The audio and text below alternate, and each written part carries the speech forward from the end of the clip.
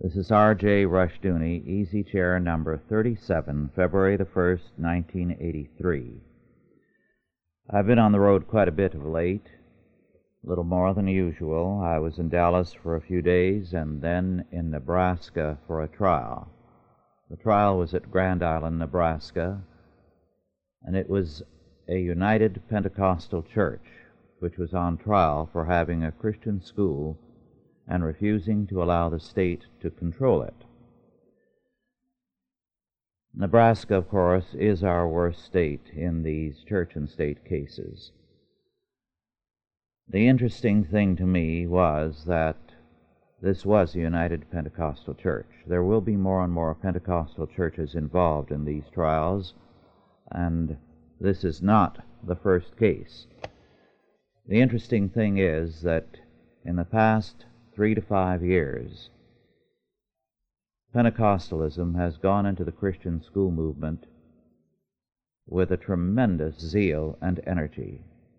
The first of the Pentecostal Christian schools began in the 40s, but it has been only in the past few years that the movement has taken off.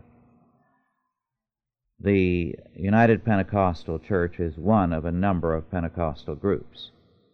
I don't know how many churches they have, and I don't know how many schools they have. I asked one pastor about the matter, and he said that in a meeting of 1,000 United Pentecostal pastors, the question was asked how many of them had begun Christian schools, and 600 or more raised their hands. This could mean that the Pentecostal schools could now number well over 6,000.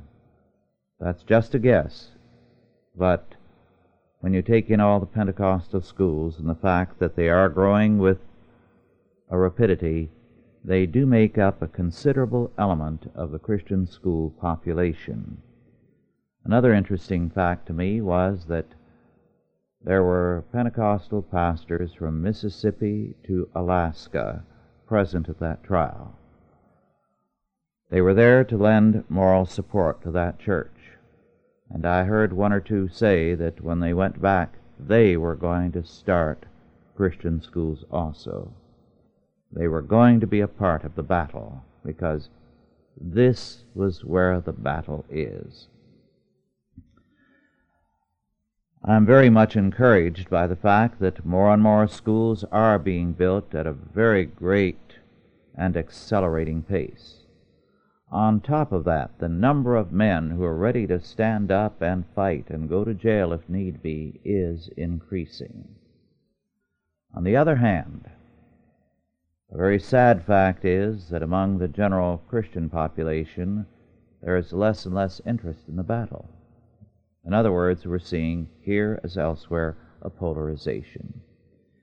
In the early days of the church and state battle, it was commonplace for me to see as I went to the court school buses from Christian schools and churches parked up and down the street, people singing or praying on the courthouse steps, the courtroom crowded with great numbers standing out in the hallways. I don't see that anymore. In fact, sometimes the courtroom will be empty. It was not empty at Grand Island, but neither was it completely full at all times. The sad fact is that the mentality of all too many Christians is not geared to a long-scale battle. When we had the Ashbrook and Dornan amendments on the first occasions, Congress was flooded with mail. This year it was not true. The Dornan and Ashbrook amendments were not passed, and the IRS now has a free field to go after the Christian schools and churches. This because too many Christians are readily weary in well-doing. They're not geared to a long-scale battle, which is what this is. We can be grateful to those pastors and Christian schoolmen who are ready to stand up and fight. and ready to stay in the battle. It's not just a battle, let me add, it is a war. And wars don't end with a single battle. They go on year after year. And in the modern era, we see that warfare increases each time a war is fought in its length, because as warfare becomes more and more ideological, as the issues become more and more religious, there is an intensity on both sides and an unwillingness to surrender. Not too long ago, in fact just about 10 days ago, Otto Scott lent me a book by David Haworth, 1066, the Year of the Conquest. This book is important in terms of what I've just been talking about. It's about the Norman conquest of England under William the Conqueror. Haworth makes clear that Anglo-Saxon England was a very superior country, a Christian country. The church did not need reform. The people had a high degree of freedom and prosperity, and they went from this to slavery under the Normans. Thus, the common justification of the conquest is invalid. However, the point that interested me was this. The character of King Harold of England is clearly far more appealing than that of William the Conqueror. Many reasons can be cited for the failure of the English. Certainly, the English came post-haste from a battle against a Danish invasion, which they won hands down. Then, too, the fact that the Pope had blessed the armies of William the Conqueror certainly did not help the morale of the English. They, in effect, had been excommunicated for no good reason. However, I think Haworth puts his finger on a very critical point. Let me quote from page 172 of 1066, The Year of the Conquest, by David Haworth. This book was published, by the way, in 1977 by the Viking Press. Haworth says of King Harold, "His error was in the concept that this was to be the only and final battle, when God would declare his judgment, and not, as it might have been, the mere beginning of a long campaign," unquote. In other words, King Harold did not plan in terms of a long war against William the Conqueror, but in terms of one battle. He lost that battle in his life because he had pinned everything on one battle, when the issue would have been better fought in terms of a long campaign. Now, I submit that that is the problem with too many Christians. They act as if it's a one-stand thing, and this is true of conservatives. The number of Christian and conservative groups that saw a dramatic decrease of their income after the election of Reagan is considerable. I know because many have told me so. After the election, their income nosedived. Supposedly, the millennium had arrived with Reagan. Now, this kind of mentality is a very sorry fact, and we need to recognize that we are in a war, and we have to fight not one, but hundreds and hundreds of battles before we win. If we become weary of well-doing, what we are saying is we're weary with the Lord's cause. We're weary of freedom, because The old saying is right. Eternal vigilance is always the price of liberty. Well, I read you an article not too long ago by F. Kepha Sempangi of Uganda about the situation in Uganda. Since then, I've read a book given to me by my daughter, by Sempangi also, entitled A Distant Grief. This was published in 1979. I don't know the price of it, but it is obtainable from Regal Books Division of GL Publications, Glendale, California, 91209. I don't have any better address than that.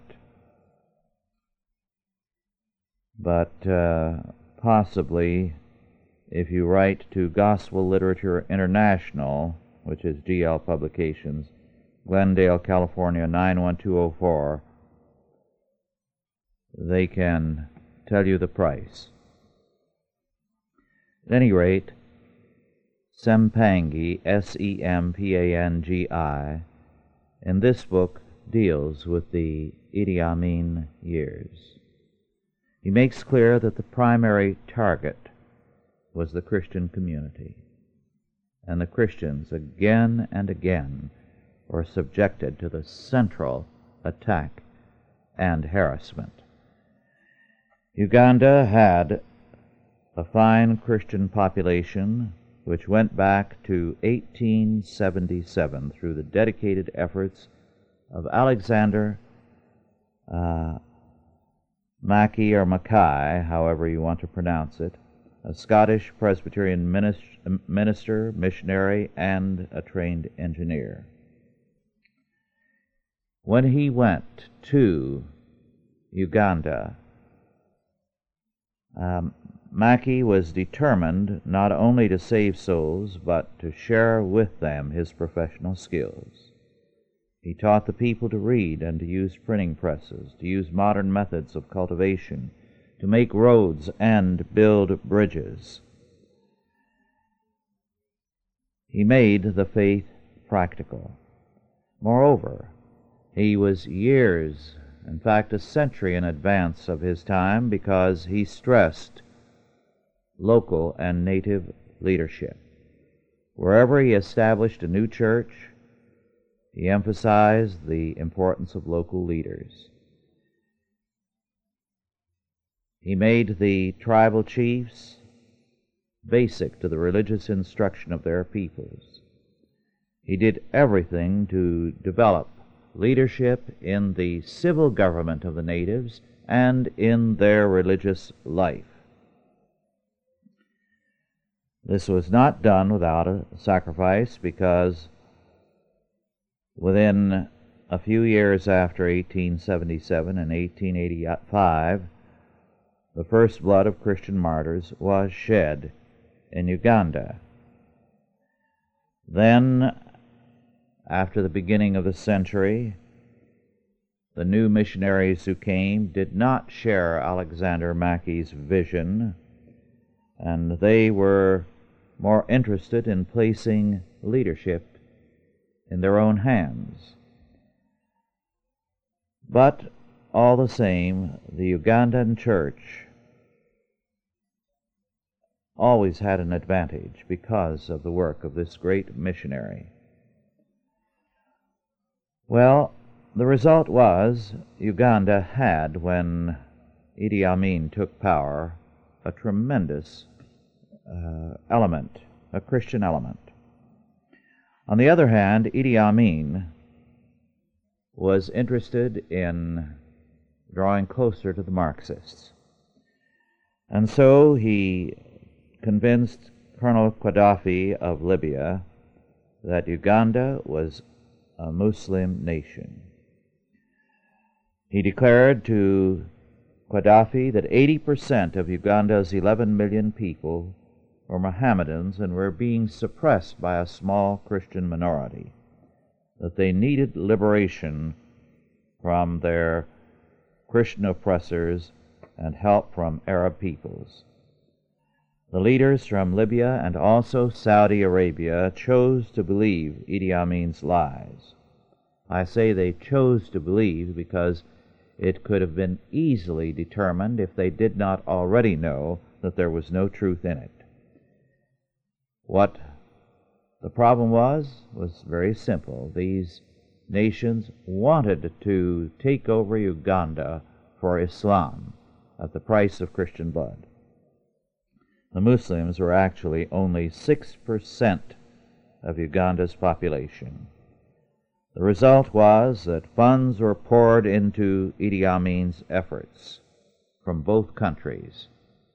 We hear much about Libya's help today, but we don't about Saudi Arabia's, because after all, we have good relations with Saudi Arabia and we don't want to embarrass them. The result, of course, was that there was a campaign of terror against Catholics and Protestants by Idi Amin. Sempangi gives a grim account of these tortures, the mass rapes and murders, the hideous things performed, the bodies, the heads left behind or placed in public places as a warning to others. It's a very grim story.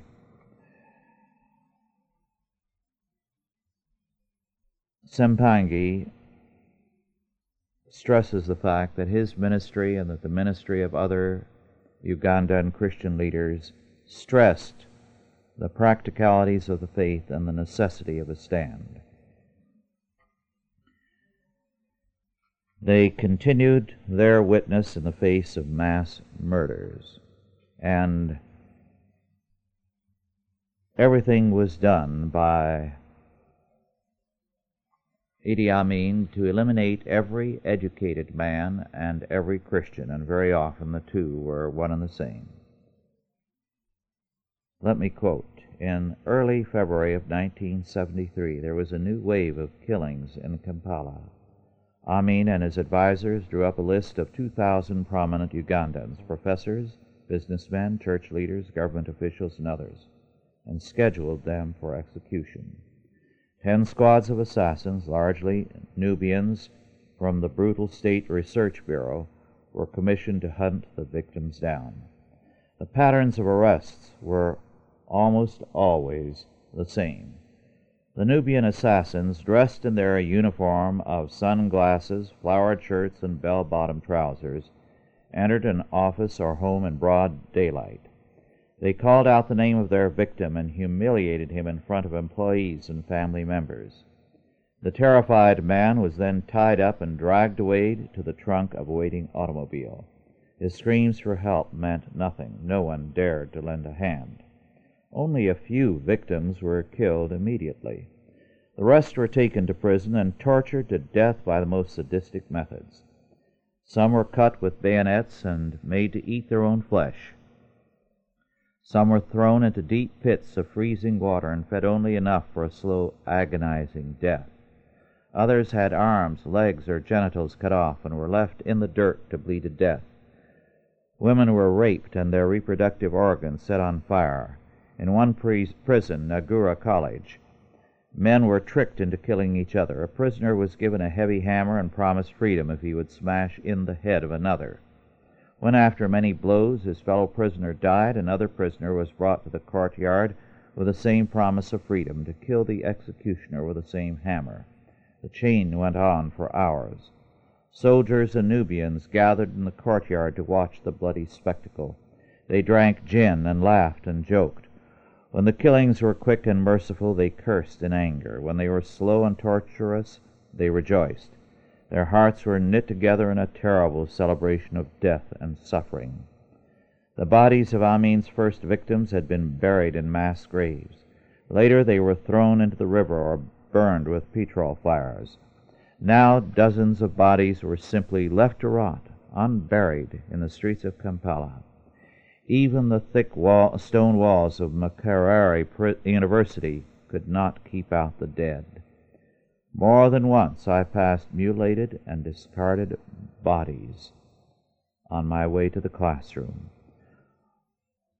One day in January of '73, I attended a meeting of the University Fine Arts Department to discuss with my colleagues a 5-year development plan. The meeting moved slowly, and my mind often wandered. I thought of the pressing concerns of the church, and I wondered how much longer I could continue to be both a pastor and a professor. They were both full-time jobs, and I seldom had time for my family.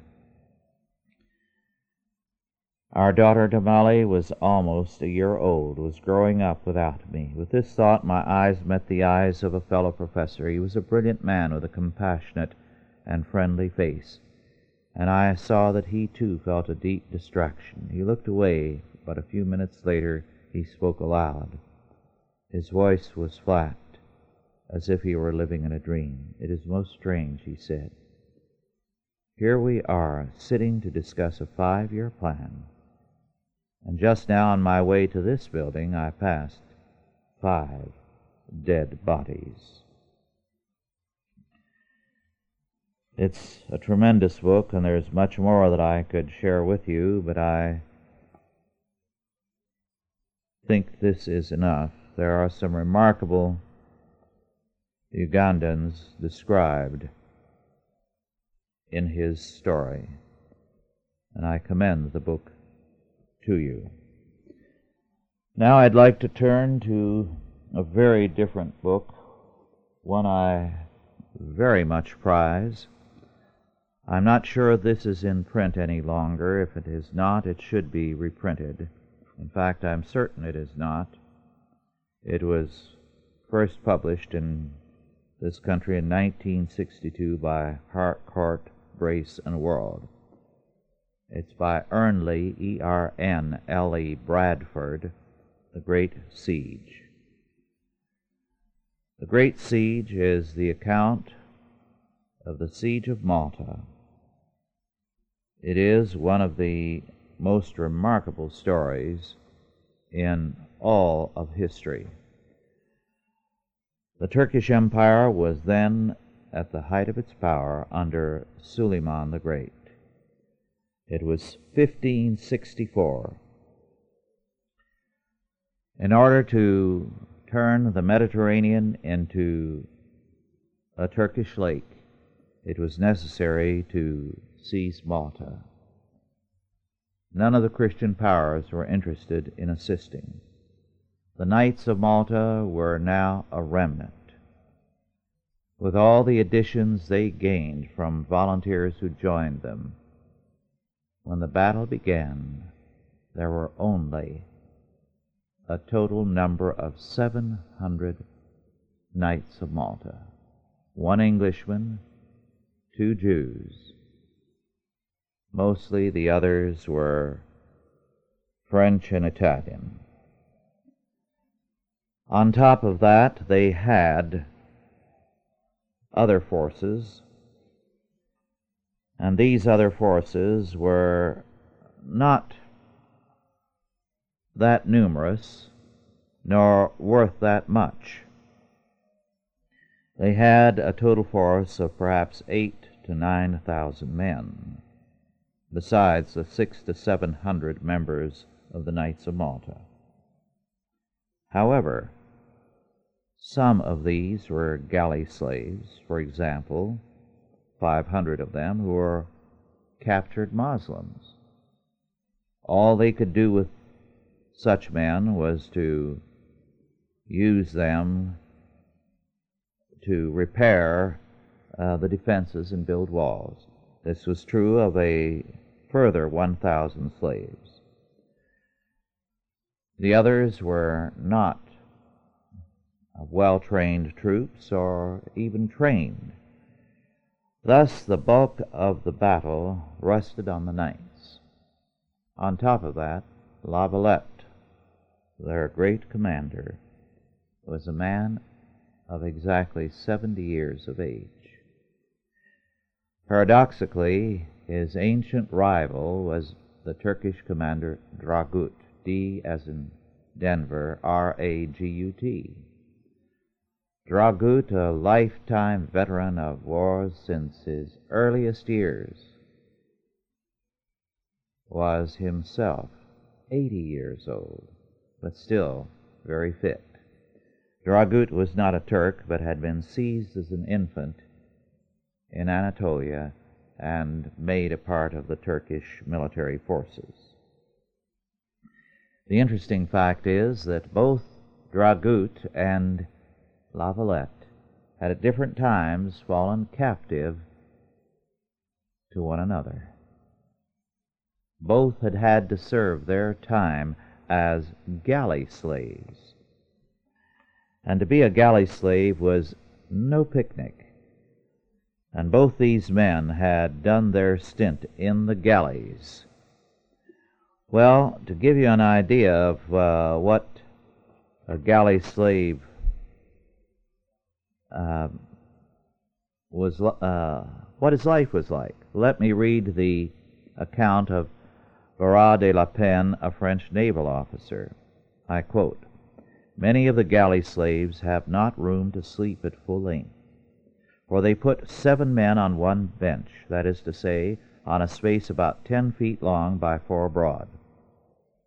At the bows one sees some 30 sailors who have for their lodging the floor space of the rambates, the platform of the prow, which consists of a rectangular space 10 feet long by 8 wide. The captain and the officers who live on the poop are scarcely better lodged.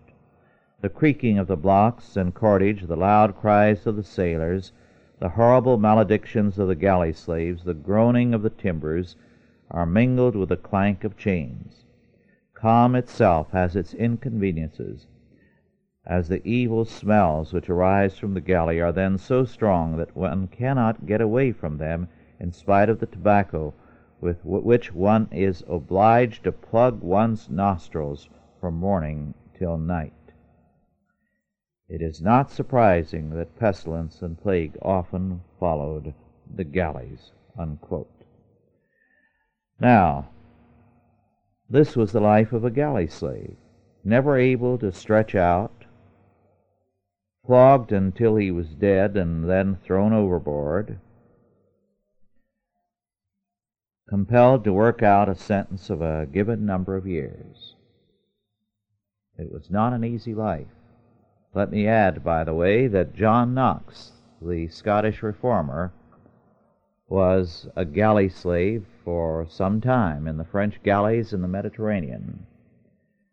And Knox's life was no picnic. But it is interesting that Knox never says anything to get your sympathy when he writes about his experiences. As a matter of fact, you feel sorry for the people who commanded the ship because Knox, from his chained oar, dominated the situation. He was a fiery Scot, and in no situation was he anything but the dominant man. In fact, the account of John Knox's life aboard a galley is quite a dramatic story, but that's something else. But to return to the siege of Malta. Anyone who survived his term as a galley slave was a tough character, and that describes both La Valette of the Knights of Malta and Dragut of the Turkish forces. Now, here we have 700 knights and 8, maybe 9,000 others to help them, some of them not as soldiers, against a force of a minimum of 30,000 and probably 40,000 of the finest of the Turkish army and the Marines and the naval forces.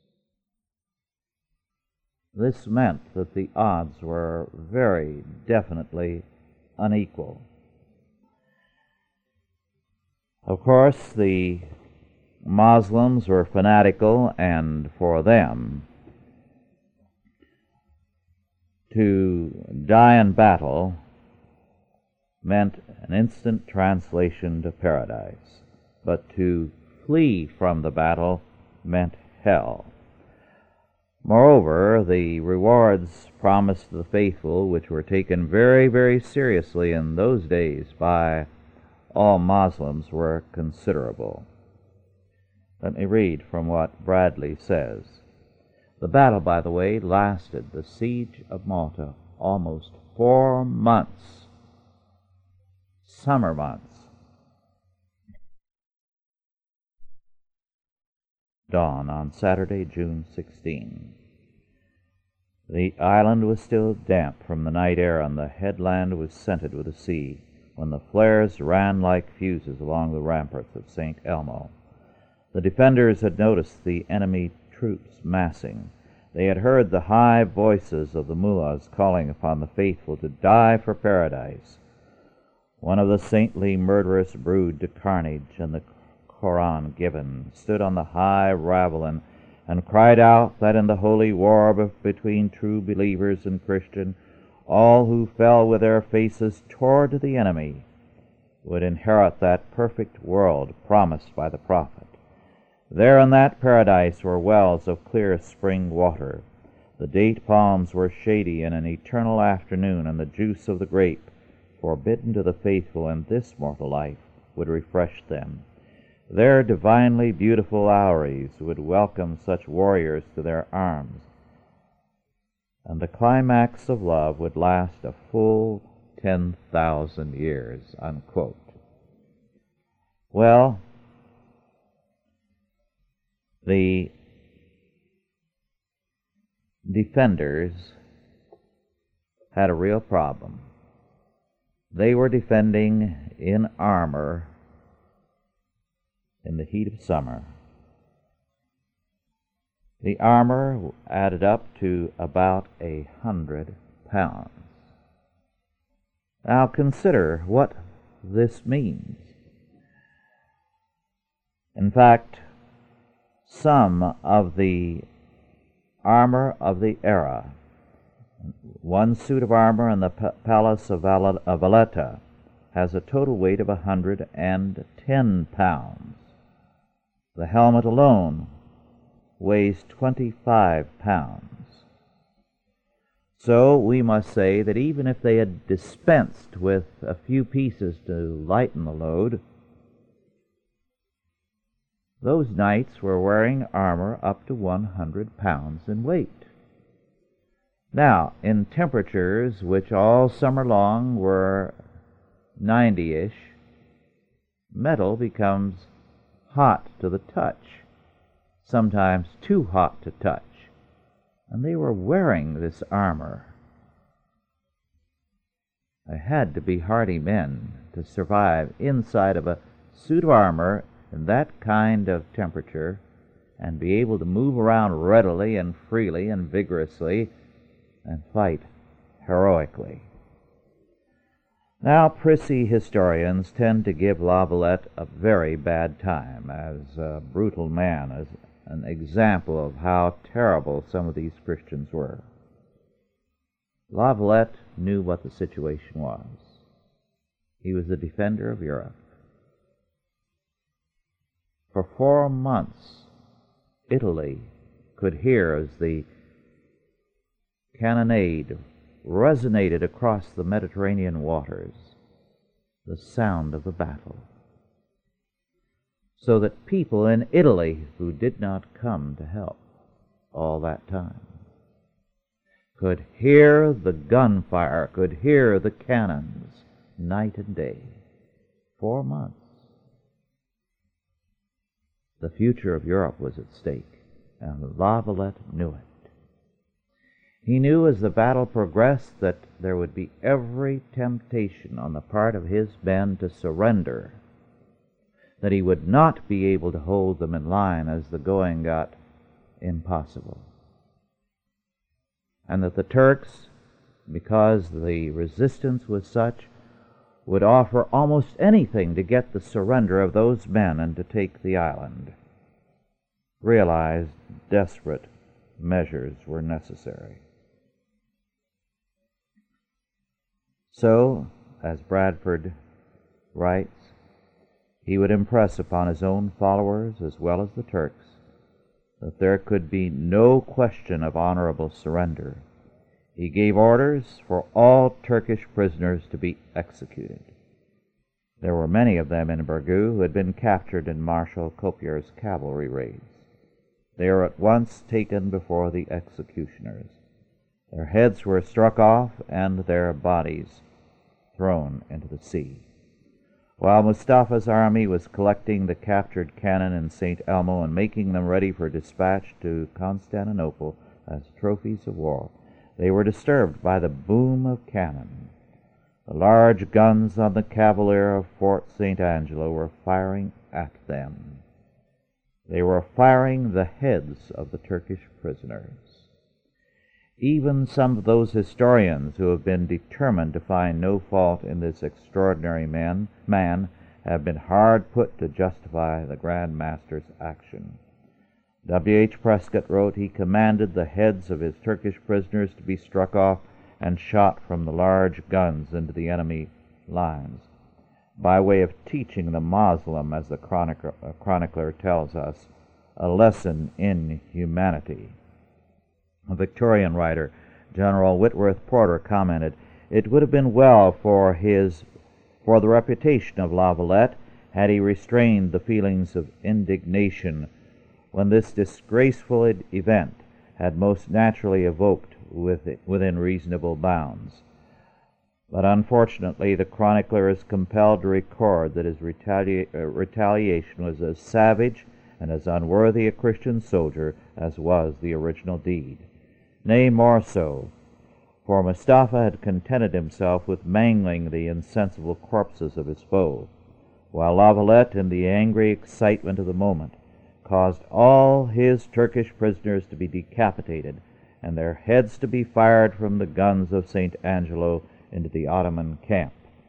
Brutal as was this act, and repulsive as it seems to the notions of the modern warrior, it was, alas, too much in accordance with the practice of the age to have been regarded with feelings of disapprobation or even wonderment by the chroniclers of those times.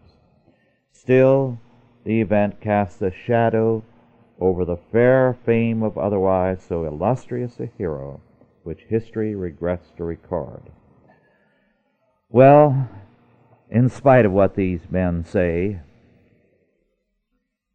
what La Valette was saying to his men by this act is, there is no turning back. It is better to die in battle than to surrender to the Turks, because having done this, they will spare none of us.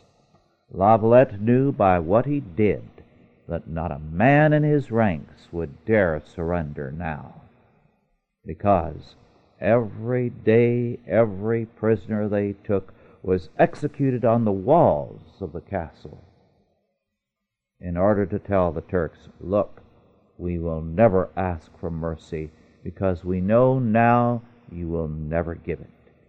This was how La Valette ensured the stand of his men, that it would be no surrender. Under no circumstances would any knight or any of the soldiers give in to the Turks.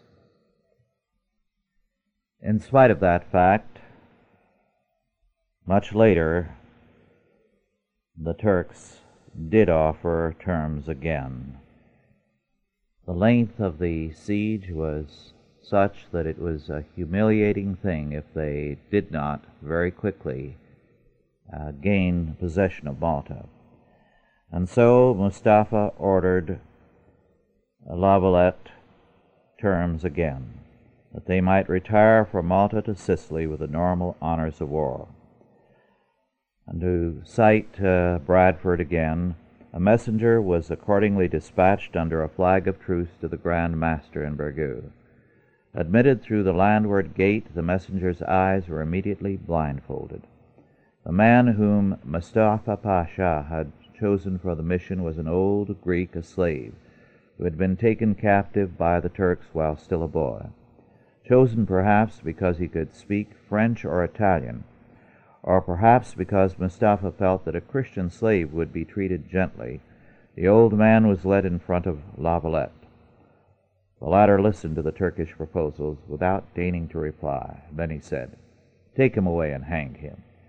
The messenger fell at his feet and begged for his life. It was not his fault, he cried, that he had been made the Pasha's messenger, nor was it his fault that he had been captured and enslaved in Greece those many years ago. It is unlikely that La Valette had any intention of carrying out his threat, but he was adamant that whatever story got back to the Turkish commander-in-chief Mustafa would clearly understand that the Grand Master was inflexible in his determination never to yield. "Bandage his eyes again," he ordered.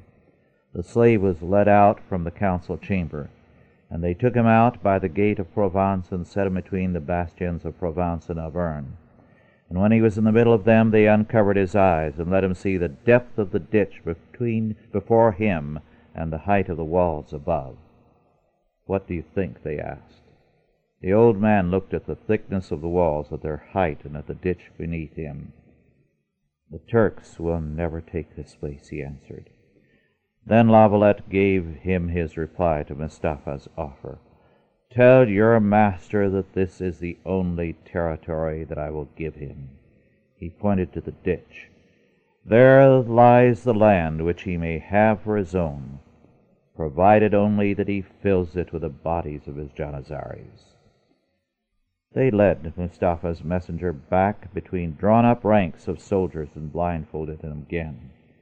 So frightening had been his experience, so inspiring the guns, the battlements, and the defenses, so grim the silent ranks of armored men, that the chronicler tells us he dirtied his breeches. Mustafa's reaction to La Valette's reply was one of blind fury. He had offered the best of terms to this Christian madman, and the only reply he got was an insult. The conqueror of St. Elmo, the victor of 100 battlefields from Austria to Persia, was not to be treated in this way by a Christian pirate, the leader of a handful of fanatics. He would take Bergu and Sanglea, he swore, and he would put every member of the accursed order to the sword. Well, they continued the battle, but they did not win. Malta was saved. The Turks had to give up the siege, and about that time a rescue fleet began to be collected to help Malta. Of the 600 to 700 knights, nearly 250 lost their lives, and of those who remained, almost all were badly wounded or crippled for life. Out of the Spanish and foreign soldiers, the slaves, and all the others who were in the garrison, totaling nearly 9,000, only about 600 were left who could still stand. The Turks had known that a few more weeks they could have worn them out, but they were not able to continue. The minimum figure of the Turkish losses from their records numbered 20,000 men, but it seems more likely that the total losses of the expedition were about 30,000. As a result, this battle broke the back of the Turkish power. They rallied once more in 1571 for another great effort, which Don Juan of Austria defeated at the Battle of Lepanto, 1571. The galleys of Malta were present at that battle. Quite a story. La Valette survived to go back to France some years later when he retired and to die in bed. Well, now on to something very different. As some of you know, I was missionary on an Indian reservation in the 40s to 52. And during that time, I learned a great deal about the Indian past from some of the old-timers, because you have to remember that in the 40s there were still people living who could remember seeing their first white men come across the plains and across the mountains. And the thing that was of very great interest to me was the stories these old men had to tell. Their children and grandchildren and great-grandchildren were not interested. They were more interested in comic books. And because I loved to hear those stories, they came by and talked late into the night, telling me those stories. Or when I went to one of the two stores there, and they were sitting on the bench in front, they were ready to tell me something more that they remembered. I heard many an interesting story. And I heard a great deal about how they lived and how they fished and hunted and how they scalped also. They gave me very detailed and precise accounts of how you went about scalping a man.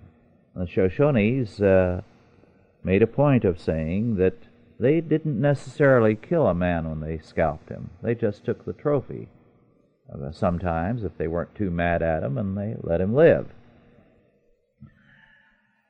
Well, in the National History issue of February 1983, there is an interesting article by Stephen J. Pyne, P-Y-N-E, Indian Fires. The fire practices of North American Indians transformed large areas from forest to grassland. We can surmise that a good deal of the area that we know as the plains was probably originally forest. The Indians, by their burning practices, turned it into grasslands, because their way very often of hunting was to burn fires and then wait for the game to meet them, and then kill them in great numbers and dry them. In fact, as the Indians told me, this was routine in everything. It was to get as much as possible. The idea when they fished was to get fish by the hundreds and thousands and to dry them, smoke them, and whatnot. In fact, the older Shoshones and Paiutes told me that it was a white man, previous missionary, Emil Schwab was his name, S-C-H-W-A-B, who taught them there at that particular area hunting as a sport. They had never hunted as a sport. They only hunted to have food.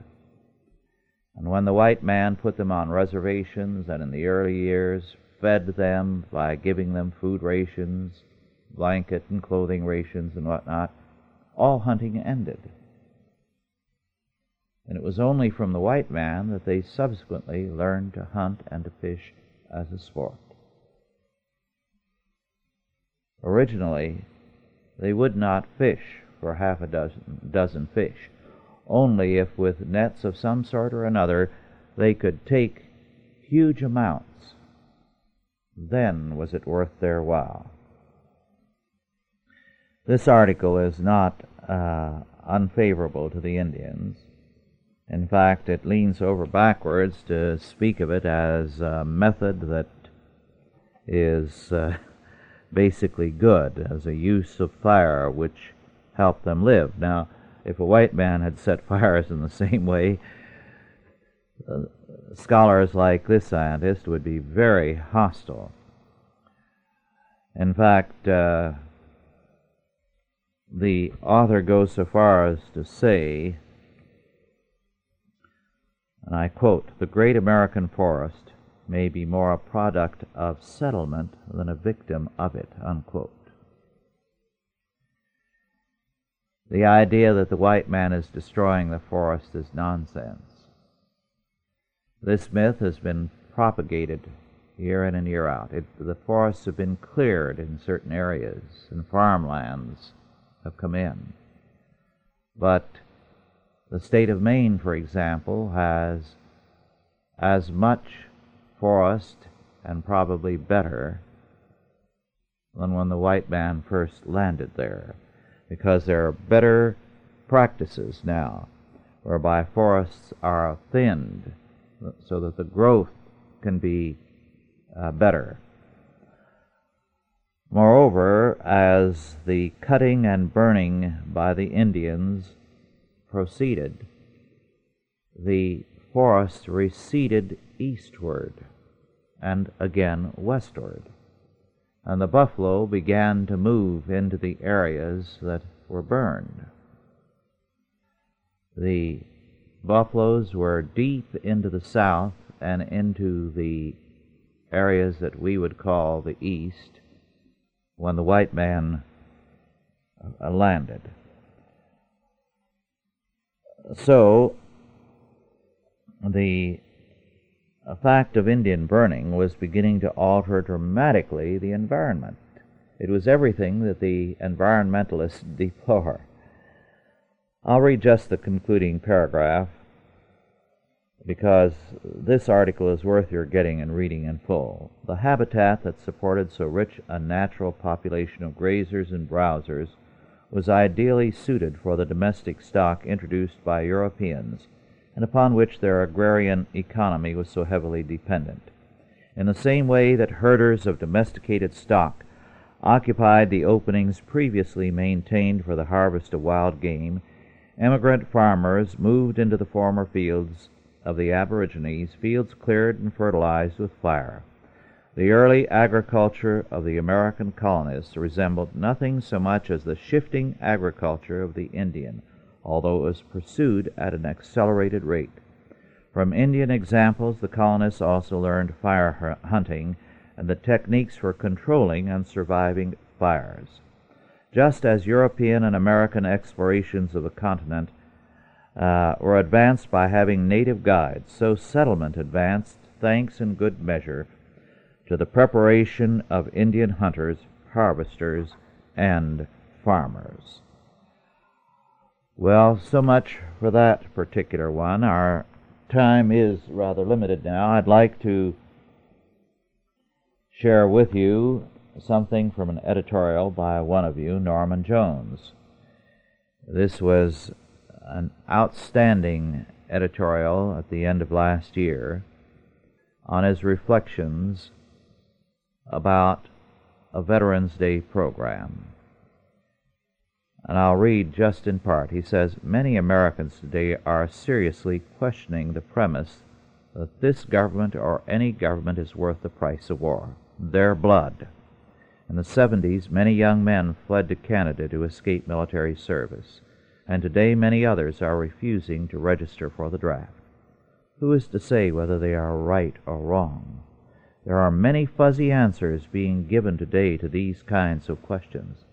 It is not sufficient merely to say that someone else's son ought to die for his country. In our land we have been a most blessed people. We have enjoyed a Christian national heritage. Since the days of our pilgrim Puritan forefathers, we have experienced the truth. Blessed is the nation whose God is the Lord, the people whom he has chosen for his own inheritance. An important reason for a national Thanksgiving Day is to thank God for giving us a republic and a constitution based on biblical principles of government and human liberty. On our coins we still read, "In God we trust." Our president still takes his oath on the Bible and asks for God's help to discharge his constitutional vows. We continue to reflect, would all those fallen American servicemen have gone so quickly to war if they had known that one day their government, which was sworn to uphold the law of God and preserve human life, would reverse itself and become the enemy of the unborn? How many would be willing to defend with their lives a Supreme Court which has repealed the law of God against murder with respect to the most defenseless class in our society? Could the present lack of support for war on the part of so many youth be in part due to a growing conviction that their government has lost its moral credibility? Unquote. I submit that is very accurate and very well said. How can Washington expect people to be willing taxpayers, willing soldiers, when Washington has no moral credibility? We have lost our credibility as a government, internationally and internally. The people have no trust in Washington. I shall never forget what a mother who was very much a hawk had to say after she surveyed bitterly what we did in Vietnam. She had been for the war in Vietnam, but then she turned to her teenage son and said, "I'll disown you if you ever fight for this country." And I encountered that sort of thing all over the country in those days. And it's that feeling which is still there. Those people love this country. They love it intensely. But they will not die for a government, a civil government, that betrays its people and betrays its soldiers. That's the issue. I submit there is a tremendous reserve of moral strength in this country, but it does not find expression in Washington. Well, to end on a milder note, I'd like to pass on to you something that one of our Chalcedon men remarked in humor the other day. It was Douglas Kelly, and he said, "Behind every great man is a woman saying, 'I don't have a thing to wear.'"